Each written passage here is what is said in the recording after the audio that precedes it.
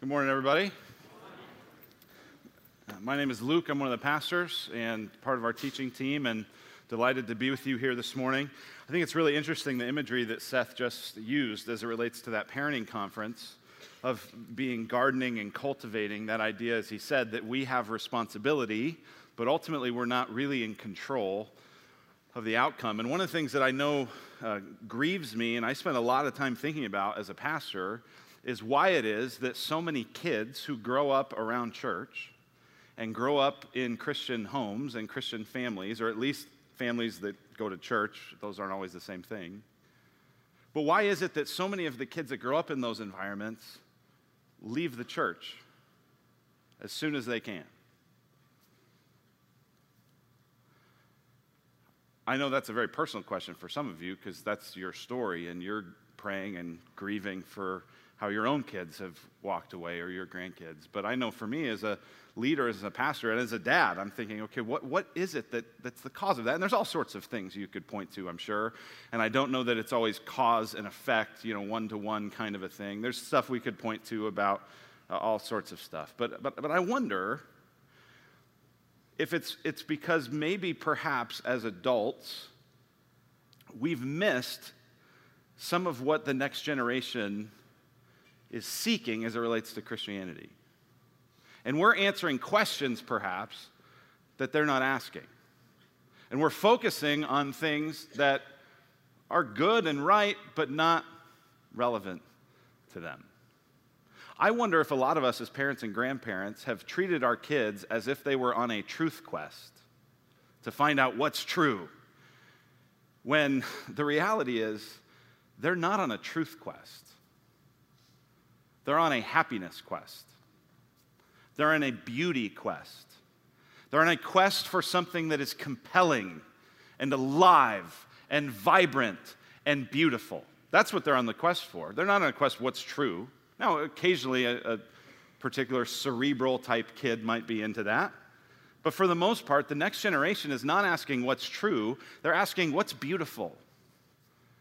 And what we tend to do as an older generation is we tend to offer a lot of what's true, and we focus on the head of all the things that we should believe and all the things we should affirm and all the things we ought to sign off on, and we don't focus as much on living lives of obedience that aren't driven by what's true, but they're driven by what's beautiful.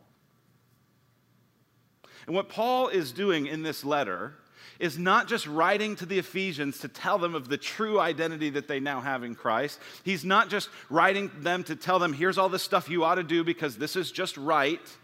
What he's doing is he's saying, this is how you ought to live because it's beautiful. What is the way we're living telling the next generation? Is it telling them, well, you should obey because you should? This isn't the fun way.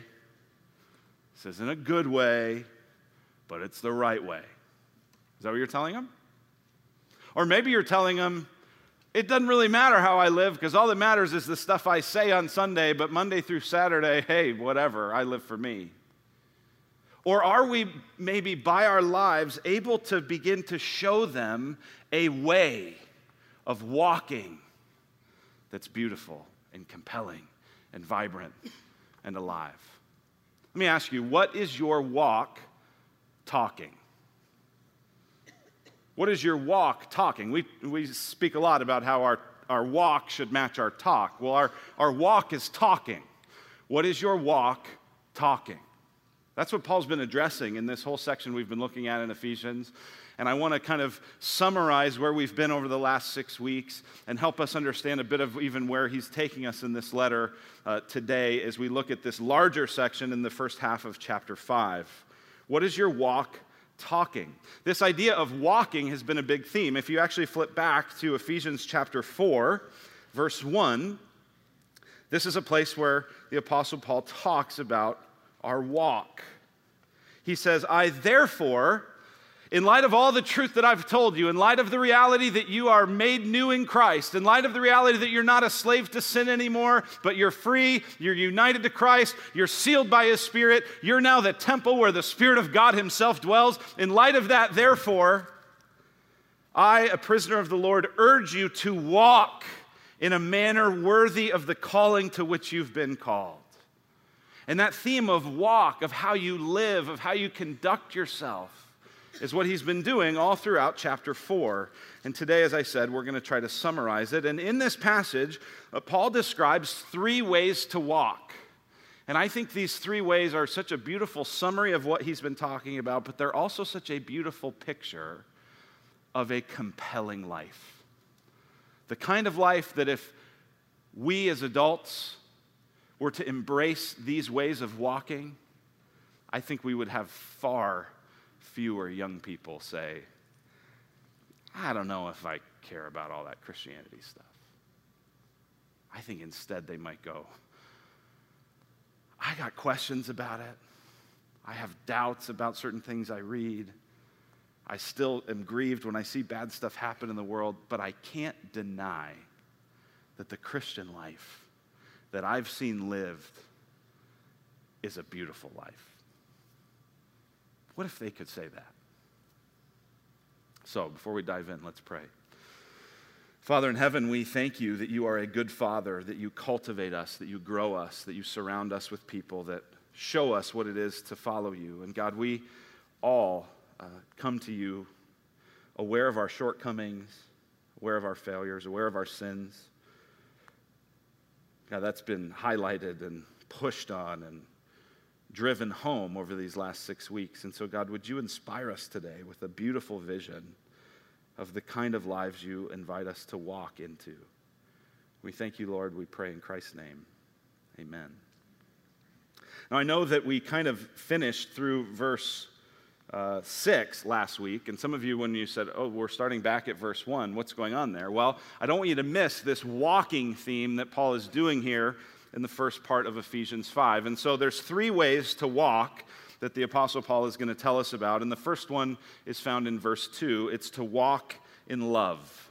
Walk in love. Verse 1 says, therefore be imitators of God as beloved children, and walk in love, as Christ loved us and gave himself up for us, a fragrant offering and sacrifice to God. Get this, you are never more spiritually mature than your ability to love.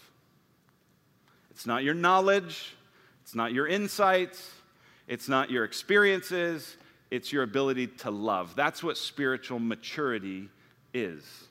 Sometimes we think that just if we've been a Christian a long time, we're spiritually mature. Right? I've actually changed my language when we talk as pastors and elders. I don't talk about people being mature Christians. I talk about them being experienced Christians. Because sometimes the most experienced Christians are still the most immature, because even though they know a lot, they aren't very loving.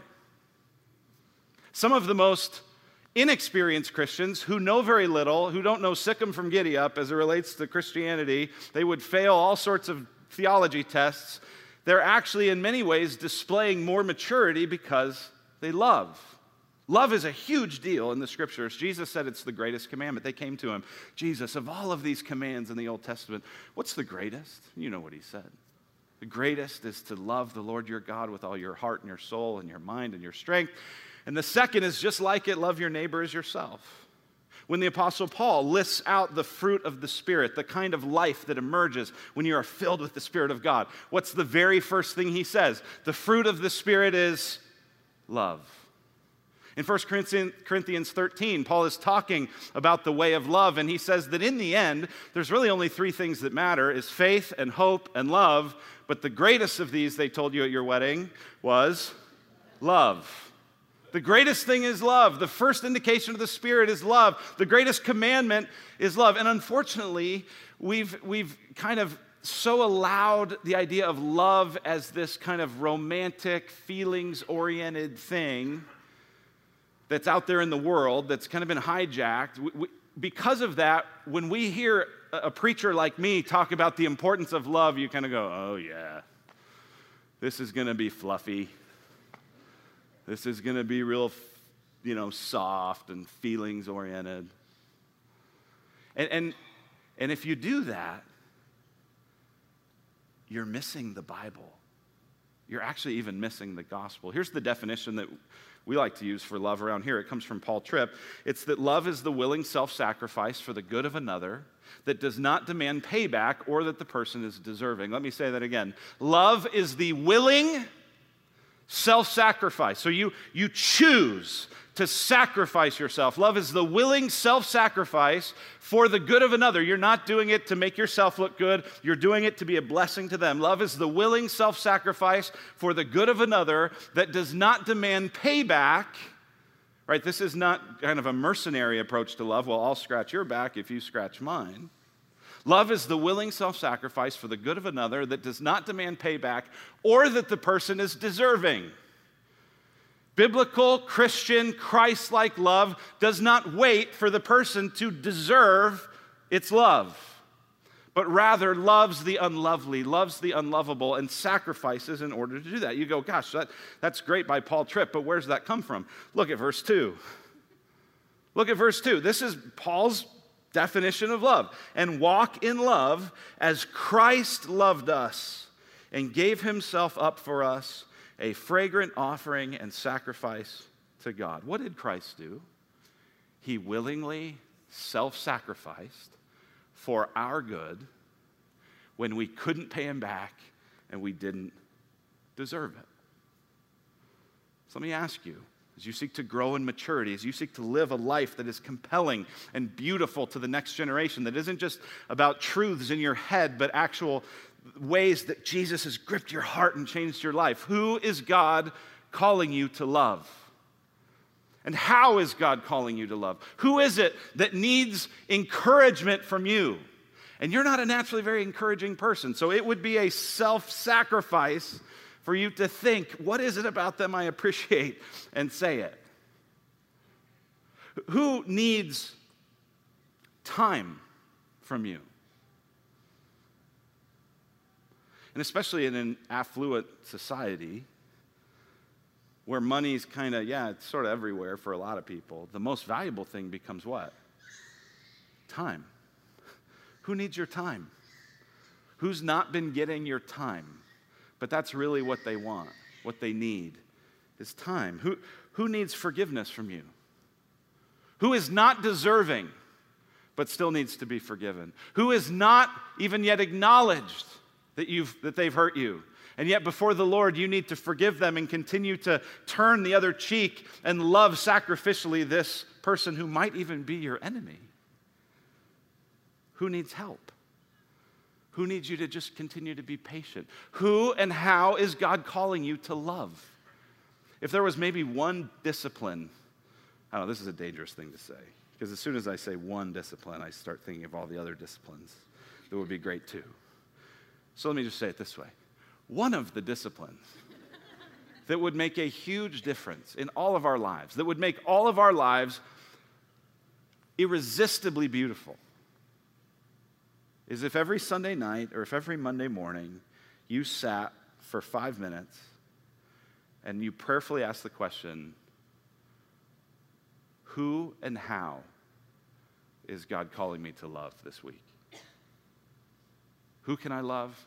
How can I love them? And you didn't have to think of 100 people, and you didn't have to think of 100 things, but you just thought of one person, one way to willingly sacrifice for their good, even if they aren't going to pay you back and don't deserve it. That would change your life. That would change your family. That would change our church. That would change this world. Who's God calling you to love?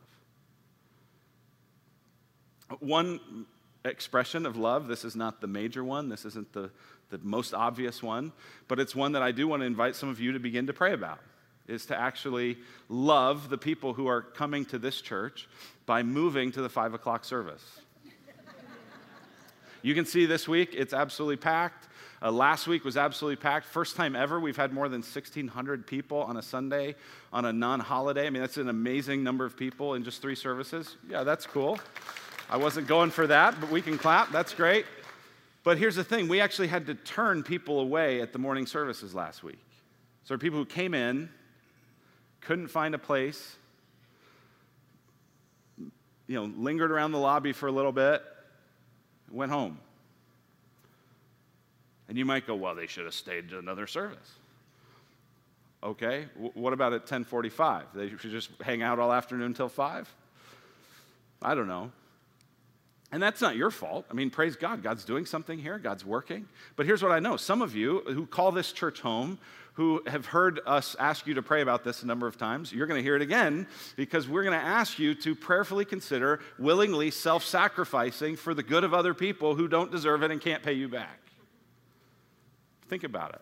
There's 1 year to go, and we're moving there, all right? You can do it for a year, but that's one way to do it. How's God inviting you to love? Jesus, who was irresistibly beautiful, especially to the people who you would not think he would be attractive to. Jesus walked in love, and so do we. We're his people, we're his followers, we walk in love. This is the beautiful life. Walk in love. Here's a second way that Paul tells us here to walk, is to walk as children of light. Walk as children of light. Look at what he says beginning in verse 7. He had told us previously that there's no inheritance for those who are indulging themselves in sexual greed and all sorts of lives built on idolatry, built on a life apart from God. He says in verse 7, therefore do not become partners with them. Don't become partners. Don't get closely linked with people who are living their lives for a different God than you. Verse 8, for at one time you were darkness, but now you are light in the Lord. Walk as children of light. For the fruit of light is found in all that is good and right and true, and try to discern what is pleasing to the Lord. Take no part in the unfruitful works of darkness, but instead expose them, for it is shameful even to speak of the things they do in secret. But when anything is exposed by the light, it becomes visible. For anything that becomes visible is light. Therefore it says, awake, O sleeper, and arise from the dead, and Christ will shine on you. Don't walk in the darkness. Don't walk in partnership with people whose lives are going in an opposite direction from God, but rather walk as children of light, he says in verse 8. Do you see that in the middle? Walk as children of light. And then Paul gives a number of reasons, and this is what this passage really unpacks, is all these reasons why we should walk as children of light. Verse 8 has a fascinating one. It's that you were darkness, but now you're light. Do you see that? For at one time you were darkness, but now you are light in the Lord. Walk as children of light. That one fascinates me because he doesn't say, you used to walk in darkness, now walk in light. He says, you used to be darkness. If you're a follower of Christ, you know, just like I do, that my heart oriented toward worshiping and serving myself, loving God's created things rather than God, that's dark. And so there's a sense in which if that was you and you're a follower of Christ, you were darkness. And now as you turn toward Christ, you are light. This is a fundamental identity shift, not just a behavior shift, an identity shift. Your identity is different. You were darkness, now you're light. And so if our identity changes, then our life must follow. So he says, walk as children of light. Right? There's life circumstances, there's identity things that shift. I remember many years ago now when Molly and I were trying to get pregnant for the first time. And it was taking a while, multiple years. And we were wondering, what's going on with this? How's this going to go? And we had, by God's grace, we had Abby. And then a few years later, we had Caitlin. And then we tried again. And for 6 years, nothing happened. And now I have 4 kids. So it's odd to think about, we had a hard time getting pregnant when we have 4 kids. But we were childless. Now we have 4 kids, which means I have to live like it, which means I drive a minivan. Right, I don't know anybody. All my friends from high school recently posting pictures from our 20th high school reunion. And I don't know that any of us back then were going, you know what, someday, minivan for me. I was actually driving a minivan back then and was trying to get out of driving minivans. But you know what? This is my new identity. I was childless. Now I have 4. And as I rejoice in that, I get a minivan. And it's actually a great vehicle. I mean, the doors, the way they slide, it's very smooth. It's an excellent car. My point is, this thing that used to be abhorrent Now, as I rejoice in God's grace, as I rejoice in what God's done for me, as I rejoice in how God's given me a new identity as a father of 4, I embrace what that identity means. I buy a van. You walk as children of light. You were darkness, now you're light. Second reason Paul gives is that walking as a child of light leads to fruit that's good and compelling and beautiful. Look at what he says in verse 9. For the fruit of light is found in all that is good and right and true. Here's what he says. If you live a life as a child of light, imitating your beloved God and Father, you will live a life that is right and good and true. The kids were, or the place where my kids go to school, talks all the time about truth, beauty, and goodness. Truth, beauty, and goodness. And I love that because it creates an opportunity for me to talk with my kids about where does truth and beauty and goodness come from. It doesn't come from the Western tradition. It comes from Christ. And when you follow Christ, and when you're filled with Christ, and when you obey Jesus, and when you're living in light of the Spirit, you lovingly self-sacrifice for the good of other people, and that is right and good and true. It's a fruitful life. It's a beautiful life. It's a sacrificial life. It's the kind of life that people stand back and go, I don't know how they do that. And you say, I don't either. God is at work in me. That's what it is to walk as a child of the light. It leads to fruit. It also pleases the Lord. Look at verse 10. And try to discern what is pleasing to the Lord. If you're going to walk as a child of the light, then you're going to be thinking, okay, what pleases my heavenly Father? And you're going to live in a way that's seeking to please him. Every now and then, this doesn't happen very often, but every now and then, I'll get home from work and Molly will be out with the kids at swim practice or running errands or whatever, and I'll be there and I'll have and I usually have forgotten that she wasn't going to be there. And so I get home and I just have the house to myself. And it's like, what do I do? This is amazing. Quiet. I can turn on the Xbox and it won't matter. And I do that, and every now and then, a couple times a year, I'll be sitting there, usually having already started the game, and I'll be looking at around the house, which looks like 4 kids live in it, and it'll hit me like, you know what? I might have enough time to pick all this up before Molly gets home. And again, a couple times a year. This is not frequent, okay? Don't be like, wow, my pastor, he's the greatest guy in the world. No, every a couple times a year, maybe more now that I will have said this, and the Lord will convict me. But I'll start working and do whatever I can to kind of clean the house up, and she will walk in the house and see it different than when she left, and it pleases her. Oh, honey, thank you. Oh, that was such a relief. Oh, I was thinking about how this, oh, yeah, I know. Thank you. It pleases her. And that is great. I mean, I try to not do it to try to get payback. But there is a reality of if I love her, then I think about a couple times a year, what would please her? What would help her? And as a child of God, we do the same thing. What pleases your Heavenly Father? What brings a smile to his face? When you walk as a child of light, you please him.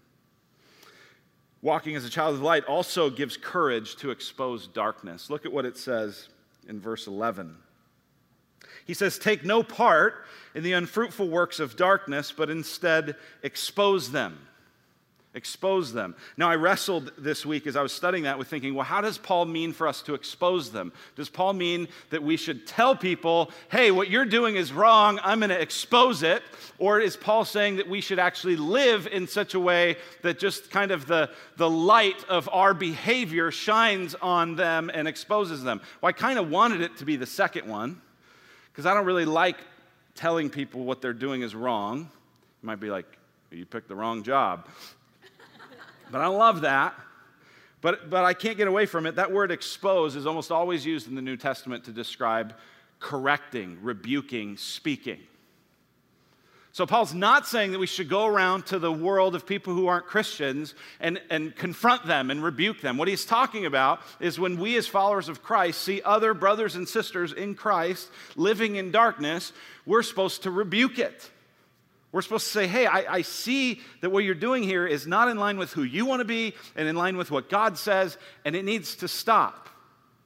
That's what verse 11 is saying. Take no part in the unfruitful works of darkness, but instead expose them. Well, here's the problem.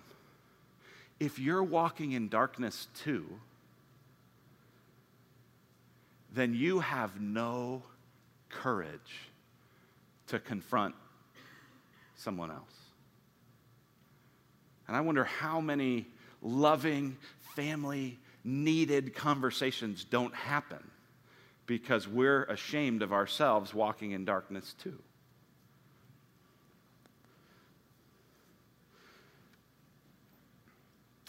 Next thing that this does is it creates freedom, not hiding. Similar in verse 12, for it is shameful even to speak of the things that they do in secret, but when anything is exposed by the light, it becomes visible.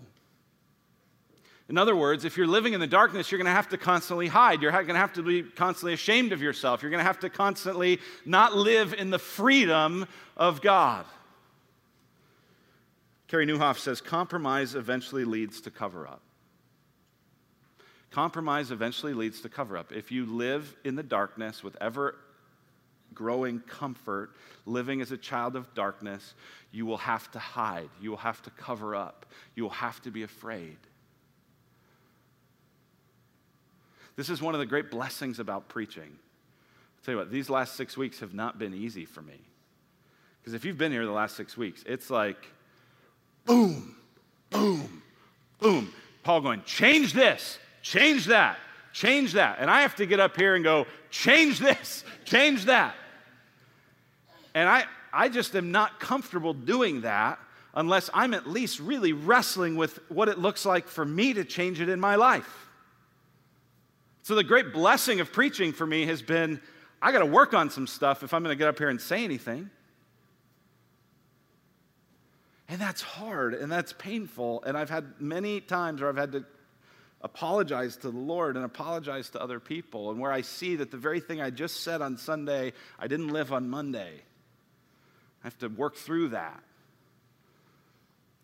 But as we seek to move into the light, there's freedom, and there's blessing. And you can admit that you were wrong rather than having to cover up your sin. Here's the last reason Paul gives for why we should walk as children of light, is that this fits our resurrection life. We just sang about how we're resurrected with Christ, that if Christ is resurrected from the grave, then so are we. And so in verse 14, Paul says, for anything that becomes visible is light. Therefore it says, and here he probably quotes from an early Christian hymn, he says this, awake, O sleeper, and arise from the dead, and Christ will shine on you. Here's what he's saying. You were asleep, you were dead, but because of Christ, you're resurrected. And Christ is shining on you. So walk as a child of light because that's who you are. You're a resurrected person. You're not still asleep. You're not still dead. You're awake. You're alive. Look to Christ. The new creation has dawned, Paul is saying. God is beginning to make all things new, and he's doing it with you. I was just rereading in The Lion, Witch, and the Wardrobe this great scene where all these people that the white witch had frozen, all these creatures and people had been frozen into statues. And when Aslan is resurrected, the statues melt and come back to life. That's what it is to experience the gospel. You come back to life.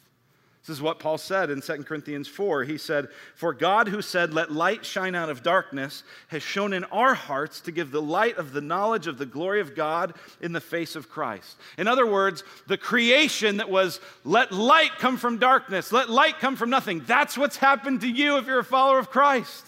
You've been made new. You've been invited into God's new recreation story. Jesus walked in the light. And so do we. And that is the beautiful life. We walk in love. We walk as children of light. And third, we walk as wise. We walk as wise. Look what it says in verses 15 and 16. It says, "Look carefully then how you walk, not as unwise, but as wise, making the best use of the time, because the days are evil." Now, we haven't talked a lot about this, but actually the book of Ephesians and the book of Colossians would have gone out in the same mailbag. Paul wrote them probably around the same time.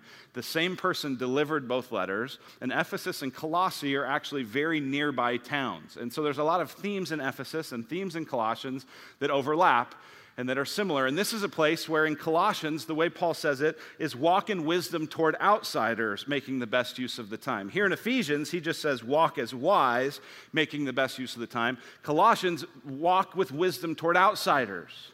So what Paul's saying here is our walk is being noticed by people. People are picking up on how we're walking. They notice whether we're walking in love. They notice whether we're walking in light. They notice whether we're walking in wisdom. They're watching. They're noticing. They're picking up on it. I have told you a lot about my son Hank, who's almost 2, his love for all things involving baseball. And it's funny because even though I played baseball, he and I don't talk baseball a lot. We will often turn a game on while dinner is getting ready, and he'll watch. And what I've seen is that his ability to watch it and imitate it is higher than how much we've talked about it. And so, for example, I'll show you a picture of Hank. This is Hank the other day, hitting off the tee, and you'll notice he found a batting glove, which is his sister's princess glove. That's his batting glove. And then the hat, which is also, I think, from some colonial something, he found, and that's his helmet. And he will swing, usually hit the tee, and the ball trickles off, and then he'll take off the glove, and he'll take off the helmet, and he'll run the bases. And I was like, at first I was like, why is he wearing that hat? Like he thinks it's his helmet. Why? Because he's watching. And he'll get down and he'll squat like the catcher. The other day he's hitting the bat. And he's raising his leg. I haven't said, hey buddy, make sure you hit the ground with your. I don't do that. He's just watching. This is what Paul's saying. The world is watching you. The world is noticing you. And the world is seeing, is this a compelling life? Is this a beautiful life? Is this a vibrant life? Is this a life that I would want to follow? Not just because it's true, but because it's beautiful. And what Paul is saying here is if you walk in wisdom, if you walk in love, if you walk in light, you will be living a beautiful life that will make the most of the time. Do you see that? In verse 16, making the best use of the time. That word time is often, probably even more appropriately translated, opportunity. It's not saying like you really get things done in the day and check stuff off your list if you walk. That's not what he's saying. He's saying you'll make the use of the opportunity you have. What's the opportunity? The opportunity to show your kids, to show your grandkids, to show your neighbors, to show your coworkers, to show the people that you spend time with that Jesus is compellingly beautiful. Walk in wisdom. Have you felt beat up by these last 6 weeks? Some of you are like, I was on vacation. Thank God. I don't know what I missed. Well, here's what you missed. We were told to put off falsehood and put on truth. We were told to put off sinful anger and put on righteous, limited anger. We were told to put off stealing. You're like, well, that was probably easy. Yeah, until you started hearing about all the streaming things you're stealing. Okay, that was convicting. And put on hard work. We were told to put off corrupting talk and to put on encouragement. We were told to put off bitter fury and to put on kind love. We were told to put off sexual greed and filth and put on thanksgiving. All of that came from Ephesians 4:25 to 5:3. Now get this. This is the life that Jesus lived. Jesus was startlingly truthful, not false. Jesus had righteous but limited anger, not when he was offended, but when the poor and the vulnerable were. Jesus worked hard, spending 30 years of his life before anyone had ever even heard of him, just working a blue-collar job as a carpenter. Jesus put off corrupting talk. It was convicting, but conviction always designed to build people up, always designed to lead to repentance. Jesus spoke words of life, so much so that his disciples would say, "Where else can we turn? You alone have the words of life." Jesus put off bitter fury and put on kind love, the kind, as it said in verse 2, that gave himself up for us. And Jesus put off sexual greed and filth. One of the most amazing things to me about Jesus is that Jesus, who is a 30-something-year-old virgin, can be at a party and have a woman of the street massaging his hair, massaging his feet with her hair and anointing him with oil, and stay pure.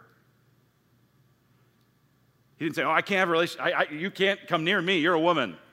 I'm not allowed to talk to women." He didn't do that. No, he totally engaged with her and yet was totally pure. This is why when you read about Jesus, you go, "Wow, there's no one like this. He's beautiful. He's compelling. This is amazing." Listen, we are his people. And so we walk in the light, and we walk in love, and we walk in wisdom. Not just because it's true, not just because it's right, but because it's good, because it's beautiful, because it shows the world who Christ is. Now listen, we can't ever walk in love and walk in light and walk in wisdom enough to somehow earn favor with God. Jesus has had to do it on our behalf. And he died on the cross in our place, and he rose victoriously to pay for our sin. And he invites us into the new life that he wants to live through us. Let's pray.